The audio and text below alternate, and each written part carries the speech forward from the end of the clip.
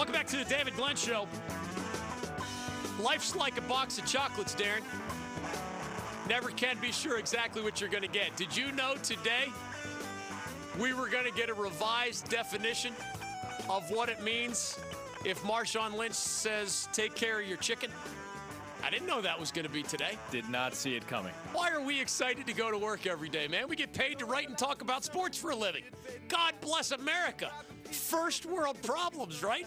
It's even better when you learn new terminology, thanks to your astute listeners across the state. Take care of your chicken, folks, your bodies and your mentals and your money and your bread as well. 1-800-849-2761. Marshawn's trip to Princeton did inspire a question of the day. I have more on March Madness, including the Tar Heels looking more like the Tar Heels in their otherwise season of misery. 93-83 Carolina over Wake last night. Danny Manning is on the Danny Manning watch. Will he be dismissed as the head coach of the Deacons at some point next week or soon thereafter, whenever he loses his final game in year 6? It's been 5 losing seasons out of 6. Wake is a wealthy university, but some fans translate that into also being a wealthy athletic department. That is not the way it works in the real world, just to be clear with everybody. I don't know the endowment at Emory and Henry University in Virginia, Darren, your alma mater. I don't know the endowment at Elon University, your grad school alma mater. But I do know that Wake Forest University's endowment, so many contributions from so many alums and other partners of the university, that you try to create just essentially a pile of cash that spins off on an annual basis so much money that it pays for a lot of stuff. Wake's endowment as a university is more than $1.3 billion, all right, with a B. That puts it among the 100 wealthiest universities in the country. And by the way, some of those numbers are eye-popping, all right?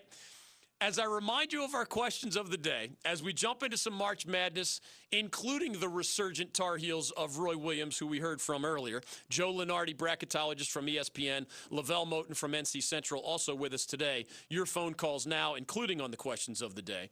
Have you ever witnessed a sports figure as a graduation speaker? If yes, who was it and how did it go? Marshawn Lynch is headed to Princeton. Lance Armstrong, Jay Billis, Phillip Rivers, Mike Ditka, and many others making the airwaves today thanks to your storytelling. You can be next. Doesn't have to be your graduation. You just had to be there. Have you ever witnessed a sports figure as a graduation speaker? Some at Princeton are not sure Marshawn Lynch is the right fit for that role. If you do have a story to share, who was it and how did it go in your recollection? 1-800-849-2761. That is your ticket into the program. To basketball, the Danny Manning watch, the Wolfpack bubble watch, and the resurgent Tar Heels as we invite those calls. Wake Forest has a $1.3 billion endowment. The immediate reaction of a casual fan might be, well, even if Danny Manning's buyout is $10 million or more, I could do some basic math. $10 million is a lot smaller than $1.3 billion. You can't think of it that way. They are different buckets of money, and they do not cross over at all. It just doesn't work that way. Would you know, Darren? Do you have any idea? I mean, given your six-figure contributions to Emory and Henry, you probably have to add a new decimal just since you've graduated there, right? Yeah. For example, the last I saw, Harvard had an endowment of more than $38 billion. That pays for a lot of stuff. Just the proceeds. So you don't touch the capital. You just enjoy the proceeds and whatever it spins off every year. That's paying for a lot of things in a lot of contexts. The University of Texas, in that same neighborhood, $30 billion. Yale, near $30 billion. Stanford, obviously a Power 5 type program, $26 billion. That's the university endowment. Wake Forest is not that high, but it is among the 100 wealthiest universities. Unbelievably successful and prestigious private university right here in our backyard. $1.3 billion. It's not like those numbers, but it is in the top 100 of all colleges and universities in our country. You don't just take from your left pocket, meaning the university endowment, which is separated by a whole lot of things from the university athletic department. Never the twain shall meet, you've heard from the mouths or words of a poet. It kind of works that way in major college athletics as well. It helps to be a wealthy university, but it helps enormously more to be a wealthy athletic department. Would you know that the largest athletic department, just as one example in the ACC, would be, in many years, Florida State? So Florida State is spending $160 million or more on athletics, separate from the university. This is just the athletic director and what it costs to run and maintain all those sports. I don't know the number at FSU exactly, but at some of the schools we follow, there's 30 different sports. And remember, only football and men's basketball tend to turn profits most of the time. So at Wake, maybe they have an $80 million athletics budget. That is, in some years, the smallest in all of the major conferences. And the Florida State example, I think, should underline it. If Florida State is making and spending, and these are rough numbers, but $160 million, and you're a member of their league, and you're making and spending 50% of that amount, you are not overflowing in cash by definition. So Danny Manning has a large buyout. Danny Manning, as I shared earlier, I don't think has justified a year 7 as the head coach of the Demon Deacons. Again, I like him and I admire him as a person. This is just my 33 years of experience opinion about what Wake needs to do to get its basketball program back where it wants it to be. Very successful for the 2 previous decades. 14 NCAA tournament trips from 1990 through the year 2010. So a 20-year period, you're in the big dance 14 times. Unless you're Duke or Carolina or somebody like that, you're not making it 90 to 95% of the time, right? 2/3 is pretty darn good by most schools' standards, going to the big dance rather than the NIT or something less than that. And that's where the Deacs were with Chris Paul and Tim Duncan and Dave Odom as a coach and Skip Prosser as the coach and even Dino Gaudio as the coach. Last 10 years, only 1 trip. Last 6 years, only 1 trip under Danny, and no NITs. So those 5 other years weren't just middling years, they were losing years. That matters. If you're the smallest athletic budget in the ACC, and if you're making and spending half as much money as some of your own competitors, you cannot just write a check of $10 million or more. And I believe, and I know this is how it often works, I believe it's the way it's working at Wake Forest right now. It sounds strange to say that you can negotiate a buyout. I don't blame a coach who tells a school, guys, we all signed this contract. And this contract says, if you fire me, you owe me this percentage of my compensation times however many years I have left on my deal. Danny Manning happens to have 5 years left on his deal. We believe it's a private university, so they don't have to share publicly this information. But we believe he makes about $3 million a year on average. And we know, because Wake did disclose this, that he has 5 years left on his deal. If they owe him every dollar, and it all depends on the wording of a contract. Part of what I did as a practicing attorney was contract law. And seriously, 99% of the time in contracts, the answer is, well, what does the contract say? It's not what's fair. It's not what did you think you signed up for. It's not did you really mean it when you signed that contract. It's what does the contract say? Seriously. And if the contract says Danny's owed every last dollar for every year that he has remaining, well, it would be 5 years times $3 million, $15 million. That's a huge buyout. If you're at a school whose budget is $80 million a year, $15 million, and I don't believe it's that number, but Jeff Goodman reported an $18 million buyout last year. That would be reduced to 15 now, right? 5 times 3 instead of 6 times 3. Again, I don't think it's 15, but I know it to be a very large number. If you're an $80 million a year athletics department, you can't simply write a single check of $10 million or more. When people talk about negotiations, it boils down to this. Danny, do you really want to go through another year of this negativity where a percentage of the questions you get are you going to get another year? And the building is half empty, and even recruits are asking, are you going to get fired or not? And it has to hurt recruiting, even though the Deacs have some good players coming in. Do you really want more years of this? Or can you cut us a break and either reduce the amount of money we owe you contractually? You're allowed to do that. Contract says one thing, but that doesn't mean you can't say, you know what, it's probably best for both parties to move on. I'll accept whatever. He's not going to say, I'll accept 75% of what you owe me. He could say, and I've known of examples of this, I'll tell you what, I'll give you a 10% discount. This atmosphere of apathy and negativity is getting to all of us. Wake fans deserve better. It's within his rights to take whatever discount he wants to give Wake. It's also within his rights, and this stuff can really matter for these schools that don't have as much money. What if the contract, and this is a what if again because we don't have the contract, it's just a hypothetical. What if the contract says you owe Danny all of that money the day you fire him? Well, now if you're John Currie, the Wake Forest athletic director, and you philosophically think it's time to turn the page on Danny Manning, you've got a real-world problem on your hands. You're not a wealthy athletic department. And now if the contract says you owe him every dollar on day one, a lump sum, you got to figure out a way to pay that. And you know how it works in the real world? You call your biggest boosters and ask if they'll sign checks paying for some portion of the mega $1,000,000 buyout. You, of course, talk to your banking partners to see if you can take a loan if necessary. You talk to the university president to see if he or she can shift money from one part of the university to another. They don't like doing that to pay coaches not to coach, by the way. So it's not as simple as sign a check, move on, especially at a smaller school with a smaller athletic department budget. Danny could say, I'll take a little less than I'm owed, and Danny could say, you know what? I'm not sure what I'm doing next as a coach. Again, if he gets fired, that is just educated speculation. He could say, I'll take payments over the next 5 years. Instead of, what if it was $10 million he was owed? Instead of paying me $10 million on the first day you fire me, hard, pay me $2 million a year for the next 5 years. Or you can pick whatever you want. Pay me $1 million a year for the next 10 years.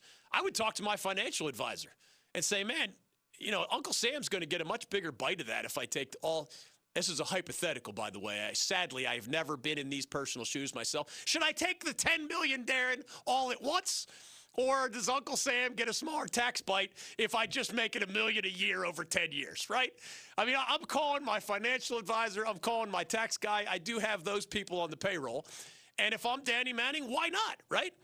Why not maximize the tax advantages, maximize the financial planning advantages, and whatever else? I know that these kinds of conversations are happening between Danny Manning's agent and the university. Does that mean he was 100% going to be fired? No. Does it mean he's going to accept the terms that Wake is suggesting? No. Does it mean he's going to demand less than every last dollar the contract says he's owed? No. So I'm not guaranteeing a result here. I am telling you that those conversations are happening. So it is not blind, reckless speculation about Danny Manning's place on the coaching carousel and the hot seat. It's the real world. It's not a fun part of our job, but that is happening at Wake, and I believe it's happening at Boston College with Jim Christian. And, of course, I don't know the behind-the-scenes details at Georgia Tech. 4 years of no NCAA tournaments under Josh Pastner with an NCAA scandal on top of it, where Pastner was not personally pointed out, but was part of getting the Yellow Jackets in trouble, is one way to put it. That sort of 4-year resume usually gets you canned, just like Danny Manning and Jim Christian's 6-year resumes almost always lead to the dismissals or resignations as well. 1-800-849-2761. James in Kenly, North Carolina, has an answer to our Marshawn Lynch question of the day. Have you ever witnessed a sports figure as a graduation speaker? If yes, who was it and how did it go? Marshawn is scheduled to speak to Princeton University's senior class later this year. James, welcome to the David Glenn Show. Go right ahead. Hey, DG. Yeah, back in 1984, we were having 8th grade graduation, and 8th grade, cool. Yeah, it was 8th grade graduation, and there was several of us that were state fans, so we were still feeling good about the '83 season. And, sure. One of the kids' fathers worked in the athletic department, and he got Terry to come and speak at our awards paper. Terry Gannon, sharpshooter from the Cardiac Pack? You know it. And do you remember much? I wonder what percentage of people remember, and you're talking about 8th grade, so credit to you for, I guess that kind of stands out, seeing Terry Gannon play and then seeing him come to your classroom. Darren Vaught, do you remember any of your commencement speakers from your educational career? Yeah, so I actually, at Emory and Henry, was the senior orator. James, if you're still with me, hang in there because I want to hear how Terry Gannon was as a speaker. So I was the senior orator, so I was a little bit involved in the process, my undergraduate graduation. But he might as well wear a bow tie to work every day. He's always in all these academic elite conversations, right? Calm down. But I do remember because I preceded this guy. And Emory and Henry College is named for a guy named John Emory, but then also Patrick Henry, the Give Me Liberty or Give Me Death guy. Excellent quote. And the commencement speaker my senior year when I graduated was this. He's the most famed Patrick Henry historian there ever was. And granted, like, the utmost respect for the quality of work that he does. I'm sure it's great, but man, he bored everyone to death. One thing I guarantee when I do commencement speeches, I will not be boring. You may not love my messages, but I am not going to be boring. I incorporate that into the planning. I'll bet you Terry Gannon was not boring. James, what do you remember from him speaking to your 8th grade class? Well, actually, I don't remember a lot about the subject matter. Yeah. You know, everybody wanted to know about the season and Coach V and things like that. Just had fun with it? Excuse me? He just had fun with it, basically? I mean, if I was a college kid like Terry Gannon and talking to 8th graders, of course, I'm not going to. I mean, the parents, everyone, were just, giddy. I mean, it could have been Michael Jordan, and that's how we felt. Amen. Yeah, and he's a smart guy to this day. Talk about a guy that you could project as a really good speaker. He's made his living in broadcasting after his playing days. Great blast from the past. James in Kenley, North Carolina, thanks for chiming in today here on the David Glenn Show, 1-800-849-2761. I wonder what the percentage is, Darren. So you remember that was your undergraduate commencement speaker. Correct. Did he mention Give Me Liberty or Give Me Death? Oh, of course. Right, that was. But that was the only highlight, maybe? Yeah, I mean, but even that, like, he's not going to deliver it as Patrick Henry would. He's a boring historian. Like, that wasn't even, it was hardly a highlight. What percentage of college graduates, or even high school graduates for that matter, remember the identity of your commencement speaker, much less, like, their message or something? I don't remember his name. I would bet that less than half could name their commencement speaker. That might have... I've been thinking about mine just because of this Marshawn Lynch story in the sports world, but it took me a while. I feel like that number has maybe changed. It's become... I would hope younger people can remember, like, what happened 5 years ago. Well, there's that element, versus right? 50 years ago. There's less time separating it, but it has become more of a marketable thing, too, to have more noteworthy commencement speakers. I mean, like we saw the list we mentioned on High Point's website, next to Lance Armstrong the year before, I think I saw Buzz Aldrin was on there. So it's a little bit more of a marketable thing. Clarence Thomas was on that list too, and schools prioritize getting big names for these types of things, whereas before it might have been more someone, successful, but maybe more in academia or something that's a little less popular. Last night in Chapel Hill, as expected, Carolina got revenge on Wake Forest, just as Duke earlier this week had gotten revenge on NC State. It was Tar Heels 93, it was Wake 83. As the Wake portion of that story includes the Danny Manning watch, the Carolina portion involves a team that has gone from a 7-game losing streak against ACC opponents, worst since the creation of the ACC in the early 1950s for the Tar Heels. They have now won 3 in a row against conference opponents. And frankly, they look more like a top half of the ACC team than they look like a bottom half of the ACC team right now. They're headed to Duke on Saturday, of course. They go to Greensboro hoping to shock the world and grab an automatic bid at the ACC tournament. Where would these Tar Heels slot? Just how they're playing. They would love to throw out the records. They can't. 13-17 is an ugly number and wouldn't even qualify, you remember. I mean, they could take you. But that doesn't look like an NIT record, much less an NCAA tournament record. When the Heels are playing this way, what are they capable of? Your thoughts and more of mine next on The David Glenn Show.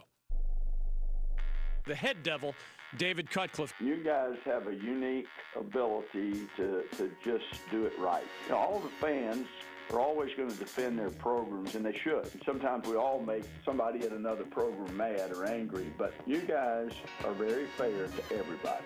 The David Glenn Show. Welcome back to the David Glenn Show. Marshawn Lynch is a speaker at Princeton University. Tar Heels are playing good basketball again. Duke is still in the NCAA tournament bubble. Kevin Durant chasing championships. State is back on the NCAA tournament bubble.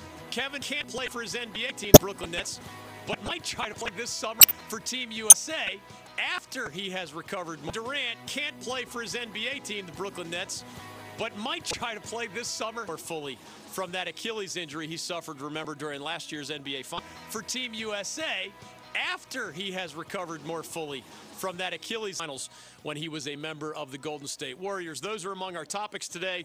The question of the day is inspired by Marshawn Lynch's upcoming trip to Princeton as the speaker. Have you ever witnessed a sports figure as a graduation speaker? If yes, who was it and how did it go? We have had far more success stories today than we have had disasters, so we celebrate Phillip Rivers and Torrey Holt and Terry Gannon, a Wolfpack trifecta, along with Lance Armstrong and Mike Ditka. Their speeches, not necessarily those guys more generally. 1-800-849-2761 is your ticket into the program. One thing I promised on the Tar Heels, and then we'll get to more of your calls. Also, since we're headed to Greensboro next week, really exciting announcement. Darren, I have not even shared this with you yet. Friend of the program, Ralph Sampson, UVA basketball legend, ACC legend. If you're going to be in Greensboro for the ACC tournament next week, be sure to stop by Reed's Jewelers next Thursday. You can visit with Ralph Sampson, the three-time Citizen Naismith Trophy winner, and, of course, all-time basketball great, ACC or otherwise.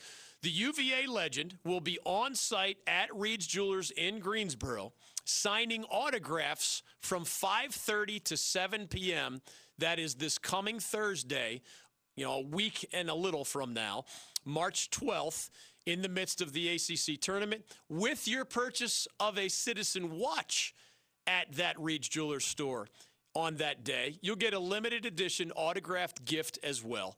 Reed's is located at 1612 Highwoods Boulevard in Greensboro.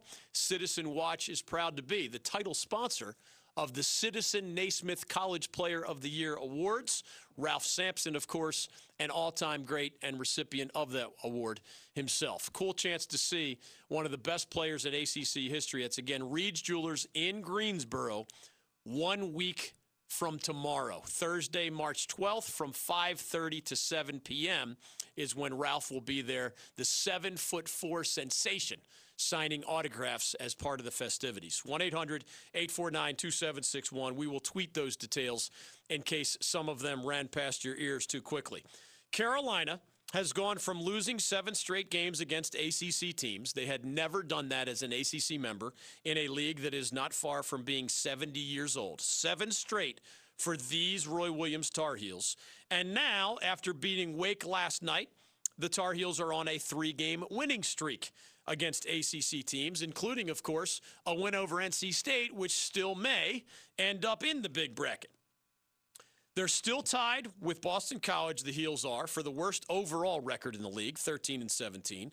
They're still tied with Pitt and Wake Forest for the worst league record, 6-13, as the Heels head to Duke for the regular season finale. However, they are playing better basketball, dare we say, much better basketball than I would argue one half of the Atlantic Coast Conference members are playing right now. For the first time all season, and man, it's getting late in the season, the Tar Heels are mostly healthy. I say mostly because some guys aren't coming back at all, but Garrison Brooks is playing again, and Leaky Black is playing, and Brandon Robinson is playing again, and Cole Anthony is playing again, etc. They are mostly healthy as they're going to be, and as healthy probably as they have been all season long. Mostly healthy, finally have just a little depth, not much, But there have been nights where Roy Williams only trusted 5 players. It's hard to win games in this league any year when you only trust, your trust level goes only 5 deep. They have clearly better chemistry, and they have a functional offense. Folks, the Tar Heels of Roy Williams have been the worst offense he has ever coached as an assistant or a head coach, Kansas or Carolina, dating to the 1970s when he served under Dean Smith in Chapel Hill. This season, these Tar Heels failed to reach 60 points 6 different times. And I don't mean like just against UVA, which happens to a lot of people. These Heels, 6 different games, they couldn't crack 60, 6-0. They scored 85 in their win over the Wolfpack to start this winning streak. They scored 92 at Syracuse in the win up at the Dome. They scored 93 last night in a regulation victory over the Demon Deacons. When you go from those can't crack 60 examples to averaging in the neighborhood of 90, that is not a small difference. Those are not baby steps. Those are ginormous, Bigfoot-style steps in the right direction. After months of freshman point guard Cole Anthony and junior forward Garrison Brooks almost never playing well at the same time, now they're doing it routinely. When you add better offense to better chemistry, to better health, to better depth, do I think the Tar Heels are going to shock the world and win Tuesday, Wednesday, Thursday, Friday, and Saturday to become what would be, those who have asked, what's the lowest seed ever to win the ACC tournament? The answer is a 6 seed. It's happened a number of times. Let me put it this way. 90+% of the time, it's one of the top 4 seeds. Seriously, over 7 decades, I think it's 91% of the time, one of the top 4 seeds wins. And it's actually the number 1 seed like almost half the time. So Cinderella is a great story. It just doesn't unfold that way very often. But there are the 6 seeds that have won. I remember a Gary Williams Maryland team won as a 6 seed. There are other examples from yesteryear. The Tar Heels, of course, will be much lower than a 6. Not all the seeds have been determined yet in this year's 14-team bracket. But they're playing better basketball than maybe even 2/3 of the league. That's the bottom line. No, they're not going to win 5 straight. They're playing a caliber of basketball that if they were to play best 2 out of 3 to Duke, they'd lose. 2 out of 3 to UVA, they'd lose. 2 out of 3 to FSU or Louisville, they'd lose. Could they beat them on a given night? Yes. But when you say, well, the Heels probably will win Tuesday, right? They're on a roll now. They're going to get a low-seeded opponent. Yeah, I'd agree with you. Maybe they'll even win Wednesday because Wednesday your opponents are all teams that aren't even sure they're good enough to make the NCAA tournament. That's a very winnable game. They've beaten State twice. They just won at Syracuse. Yeah, I'm on board. Win Tuesday, win Wednesday, and then what happens? Well, Thursday you get the 1 seed, the 2 seed, the 3 seed, or the 4 seed. And that is when, even if the party isn't over at that point, you become extremely unlikely to string 3 more wins against the better competition that the ACC has to offer. Are they infinitely more interesting? Yes. Are they infinitely more confident? Yes. Are they infinitely more dangerous heading to Greensboro? Yes, yes, yes.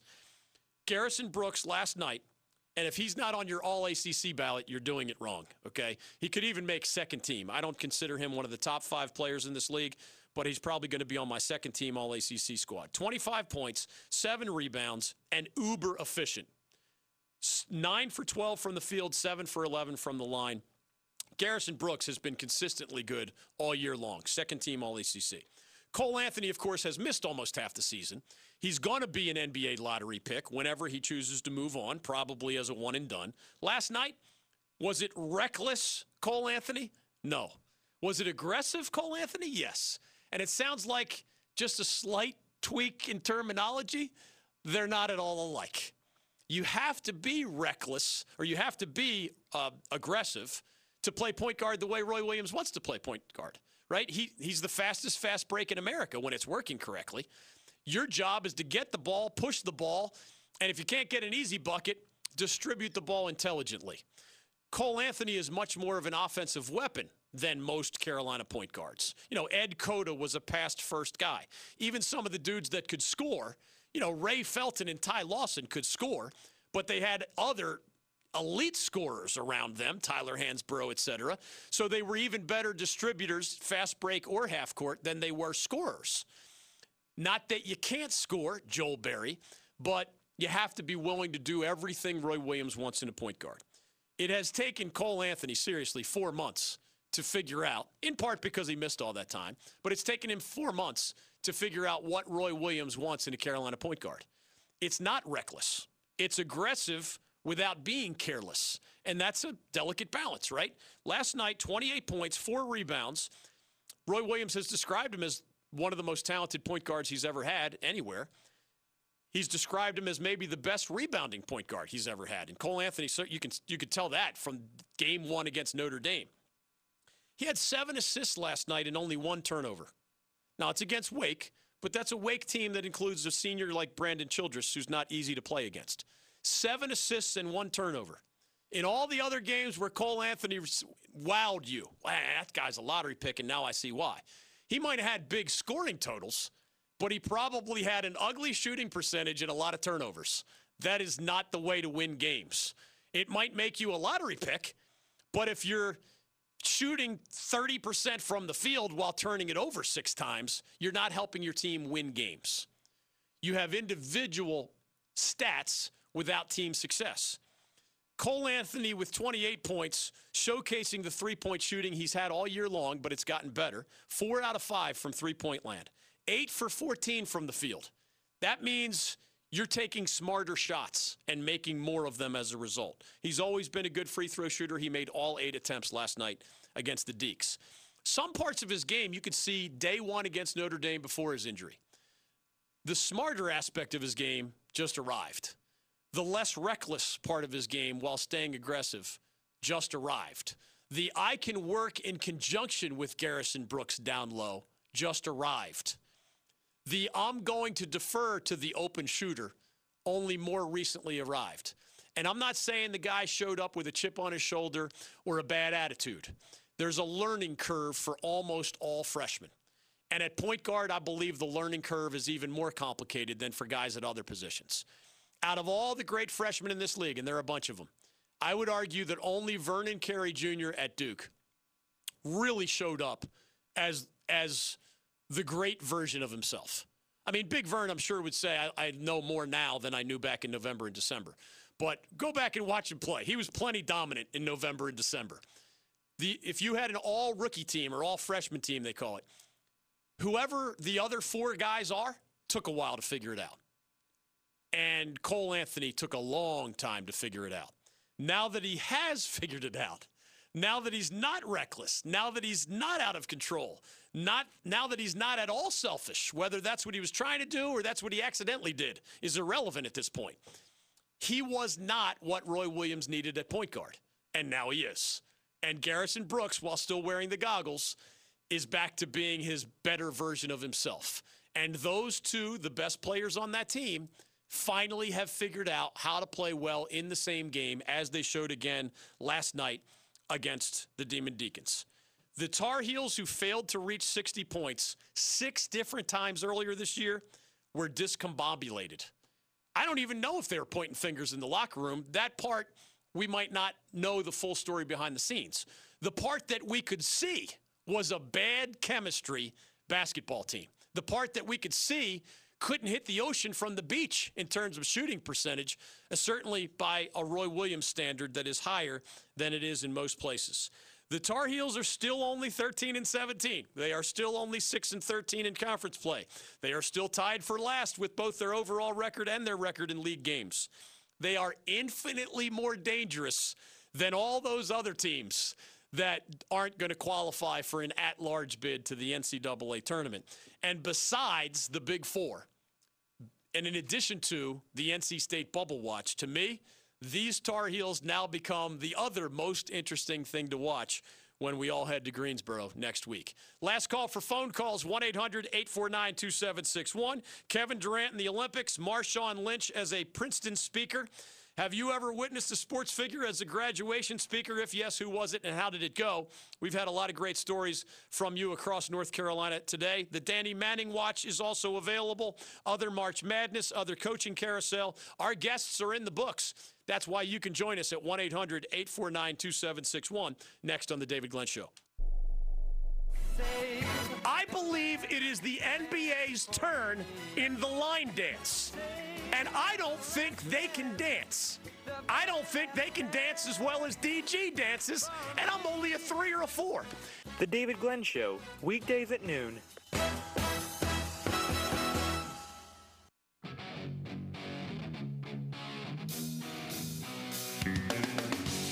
Welcome back to the David Glenn Show. Couple quick questions I got by email today. Then last call for phone calls. Graduation speakers, March Madness, the resurgent Tar Heels. Duke Carolina awaits us on Saturday. The Wolfpack Bubble Watch, the Danny Manning Coaching Carousel Watch. Kevin Durant and Team USA. Tim Duncan's victory as the head coach of the San Antonio Spurs last night at the expense of the Charlotte Hornets right there in Charlotte. Goes on Pop's record, but Timmy D got to sit in that chair for the first time. Former Spurs great, former Demon Deacons great, of course. Gary and Wilson will be among our final calls, 1-800-849-2761. Quick follow-up on the Tar Heels. If I'm Roy Williams, this is the first time all season that I have 6 players that I trust. Last segment I mentioned, obviously, the new and improved Cole Anthony. Clearly understands what Roy wants and doesn't want way better now than he did in some of his reckless days, out of control even at times, discombobulated offense earlier this season. Garrison Brooks has been just a rock of stability and production pretty much all year long. Beyond that, Christian Keeling, the transfer, is a way better version of himself right now as a mid-range shooter and a three-point shooter than he was for like the first 3 months of the season. He was invisible. And now he's actually a confident, productive player on the perimeter. Roy Williams could have used that for the first 3 months of the season. Brandon Robinson is mostly healthy again. When healthy, he's been a pretty reliable senior, among those honored last night, of course, on senior night. So now you have Cole Anthony. 2 of his wings are Keeling and Robinson playing way better. Brooks is the rock inside. Leaky Black is kind of your Theo Pinson, bring it up sometimes, defensive stopper sometimes, not really an offensive threat for the most part, but a nice glue guy and complementary player.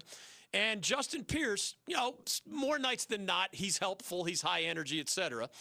I don't know if the Heels go beyond those 6 in players that I would trust, but 6 is better than the 2 or 3 that sometimes Roy Williams had a little bit earlier this year. 1-800-849-2761. DG, you brought up earlier in today's show how sometimes the schools themselves might not like you talking about the coaching carousel. I'm curious, how often over the years have you gotten those calls from schools? I'd say rarely. I mean, I couldn't fill. In the early days, you'd get more calls because of sports radio audiences or message board audiences or whatever. An athletic director would hear something. Now, they might not have been listening. Easier as a writer. Like if you could just forward them whatever you wrote and there's no whisper down the lane. Because at one point, when it comes to radio, it's like 9 out of 10 things they would call you for. Back in the early days of message boards, it would be wrong. No, I didn't write that. No, I didn't say that. I mean, come on, right? Every once in a while, I mean, would they prefer everybody take the official school website approach? You know, ACC network doesn't talk about coaching carousel issues. It's too sensitive. I guess they would prefer that, but they're professionals as athletic directors and assistant ADs. Even the coaches will call you every once in a while. You know what they want? They want to be treated fairly. They know that if you're, I'll put it this way, 9 out of 10 coaches and athletic directors understand and respect our job descriptions, just as we're asked to respect theirs. And they know my 33-year track record for fairness and accuracy. And if I have an opinion that makes them uncomfortable, but I can back up my opinion with facts and expertise, well, they're not going to be mad. Again, 9 out of 10. The 10th person sometimes will call you out and say, you shouldn't do this, you shouldn't do that. You know, I'm not sure we're going to be here for you the next time you ask for this or that. I'm like, man, if you can't respect my job, you know, I don't have any respect for you. This is part of my job description. I don't just get to, I'm not here to be a cat that licks up the milk out of whatever bowl you put out for me today. I'm not on your payroll. I have an independent journalist job here, and sometimes hot seat and coaching carousel questions, yes, they're sensitive. Yes, they can complicate your coach's job. The 90% get it and rarely, if ever, complain. The 10% don't get it, and if you know me well, I'm going to be professional, but I'm going to be bold, and I'm going to say, man, it's not your job to tell me what I'm allowed to talk about. It's just not. And I'm going to be fair, and I'm going to be accurate, and I'm going to be professional. And that's really all I owe you. Unless you want me to start telling you how to do your job, you do not get to draw those lines when it comes to my job. Again, thankfully, 90+% get it. And you deal with the 10% like any of you have to deal with that 10% in your lives who tend to be unreasonable. And you just do the best you can. Gary and Wilson, real quick, you're next on the David Glenn Show. You get the last word on Danny Manning and Wake basketball today. Yes. Well, maybe Wake should make a play for Tim Duncan now that he is undefeated as a pro. Yes, exactly. 1,000 winning percentage. But I have a question for you. I wonder to what degree you feel like the presence of Randolph Childress as an assistant coach on the bench with Danny has helped appease the fan base and helped appease Brandon Childress, and has thereby benefited Danny in retaining his job? The short answer, because I'm out of town, or out of time rather, is that 1 year ago, I could see it mattering a lot, right? Randolph Childress is this popular former player and popular assistant coach. His son, Brandon, is finishing his junior year, right? I mean, if you're ever going to give Danny Manning one more year, it's why not one more year of Brandon Childress, who just is finishing his senior season as we speak. One more year of the popular Randolph Childress. Now, guess what? Fast forward to this year, Brandon's leaving as a senior, and I don't think that even the presence of popular Randolph Childress can make up for that math equation that I described earlier, where at some point it's more expensive to keep a coach than it is to pull the trigger on what is, yes, a large and expensive buyout. Final thoughts and TV picks next. I would never be so competitive, so childish, that I would actually keep track of my record as a coach in youth soccer. I mean, that would be ridiculous. So when I think about my 78 wins, 2 losses, and 4 ties, not that I was keeping track or anything. Stay with us on The David Glenn Show. We are coming down the stretch on today's program. And down the stretch they come. Thanks to Lavelle Moten of NC Central, Joe Lunardi of ESPN for dropping by, Notre Dame star John Mooney, and former Duke big fella Al Abdelnaby will be among our guests tomorrow. FSU, Notre Dame, and other college hoops tonight. ESPN NBA doubleheader. Enjoy. We'll see you tomorrow on The David Glenn Show. Mr. President Barack Obama, welcome to the David Glenn Show. How are you? David, it's great to be on. It's wonderful to talk to the folks in North Carolina. I always say I love the state of North Carolina, love the people of North Carolina. Even the folks who don't support me down there are nice to me. The David Glenn Show.